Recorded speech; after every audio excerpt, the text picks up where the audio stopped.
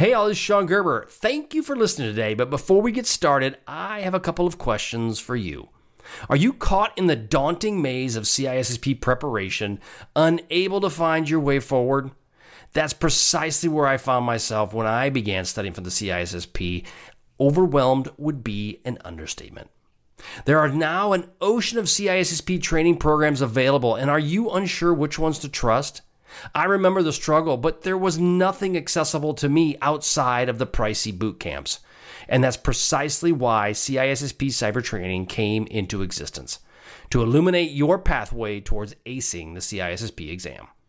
At CISSP Cyber Training, I've forged the CISSP blueprint into a step-by-step guide to navigate you through the intricacies of the CISSP journey, designed to provide you the direction and guidance you need to pass the CISSP exam confidently. But don't just take my word for it. Listen to what one of my students, Kevin Fallon, had to say about the CISSP blueprint.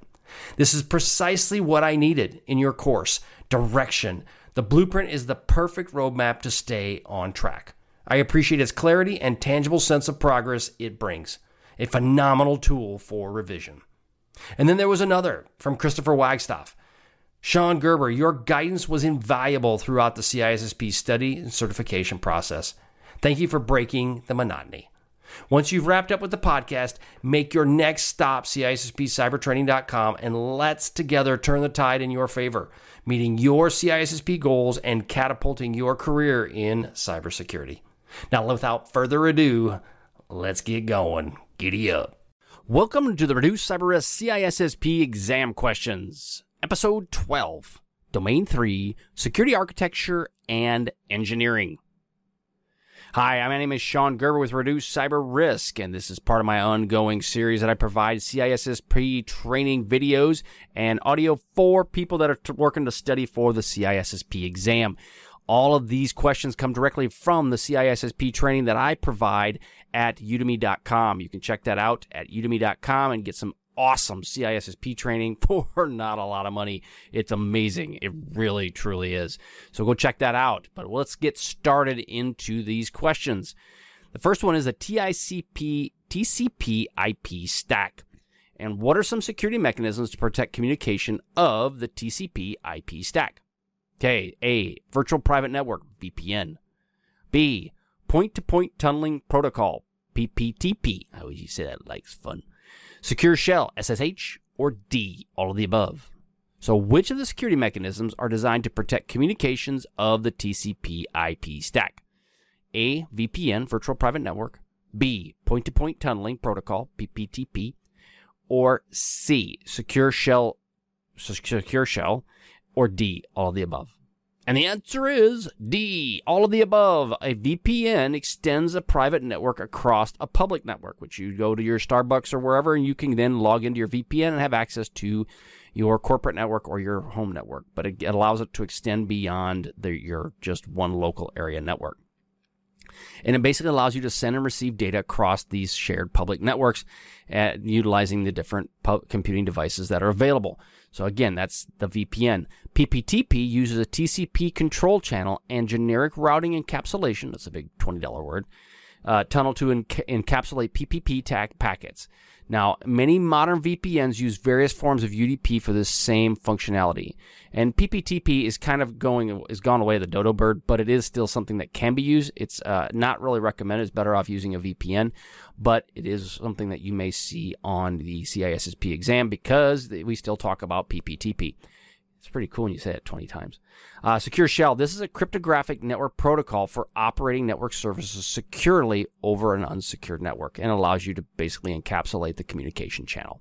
So again, D, all of the above. VPNs, PPTP, and SSH are all security mechanisms to protect communication of the TCP IP stack. IP4. So we're talking about IP version 4. How many unique IP4 IP addresses are on a Class A or are on Class A host? Okay, so you have A is 23,156,569.2. Not just calculating with 0.2. B, 16,777,216. Or D, 65,534. Okay, so Class A, IP4. 23,156 and some change. B, 16,777,000 and some change. And D, 65,534. Or D, none of the above. And the answer is B, 16,777,216. Yeah. Basically, what it comes down to is you have some large /8 blocks, your CIDR blocks that are there of IP4 addresses, and these basically make a lot of IP space. They really do. The former Class A network blocks are assigned in whole to single organizations, and we have seen in the past, like you got your AT&Ts, they'll have a whole Class A network, and they will then delegate out IP addresses from IP4. Now, as we all know, IP version 6 is going to blow the socks off. Well, not going to. It does blow the socks off IP version 4. But those are basically the IP addresses. So 16 million is a lot, but IP version 6 blows that out of the water. But these are basically assigned by Internet Corporation for Assigned Names and Numbers, which is ICANN, through the Internet Assigned Numbers Authority, which is IANA, or the Regional Internet Registry. So basically, each 8/8 block CIDR, which is 2 to the 24th, is 16,707,216 addresses. All right. SCTP, Stream Control Transmission Protocol. SC, Sierra Charlie Tango Papa, is a computer networking communications protocol which operates at which layer? A, the presentation layer. B, the transport layer. C, the data link layer. Or D, the application layer. Again, back part of the 7-layer burrito.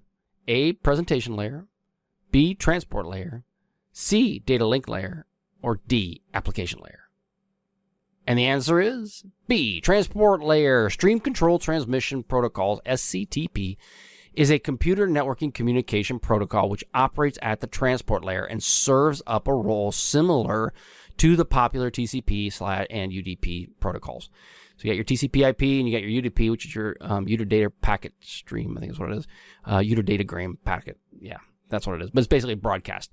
And it's similar to that. It provides some of the features of both UDP and TCP, and it's message-oriented like UDP and ensures reliable in-sequence transport, which UDP doesn't always do that.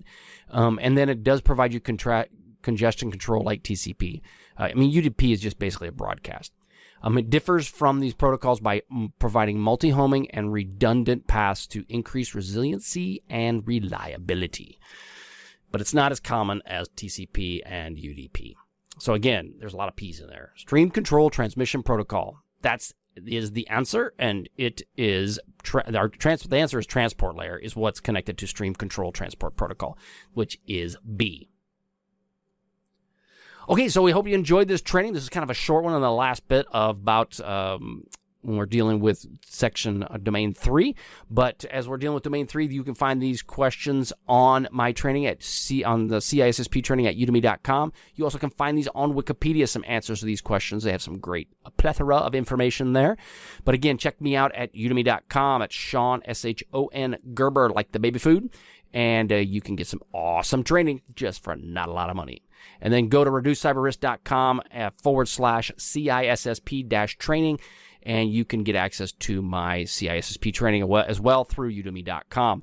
So go to Udemy or go to Reduce Cyber Risk and get your CISSP on. All right, have a great day. We'll catch you on the flip side. See ya. Thanks so much for listening today, as it was my pleasure to prep you for the CISSP exam. But are you interested in some free CISSP exam questions? Head on over to CISSPquestions.com and sign up to join my email list, and you will gain access to 30 free CISSP questions each and every month. That's a total of 360 questions just for signing up with CISSP Cyber Training. You will also gain access to other free resources, so just head on over to freeCISSPquestions.com or CISSPcybertraining.com and sign up today. All right, have a wonderful day, and we'll catch you on the flip side. See ya.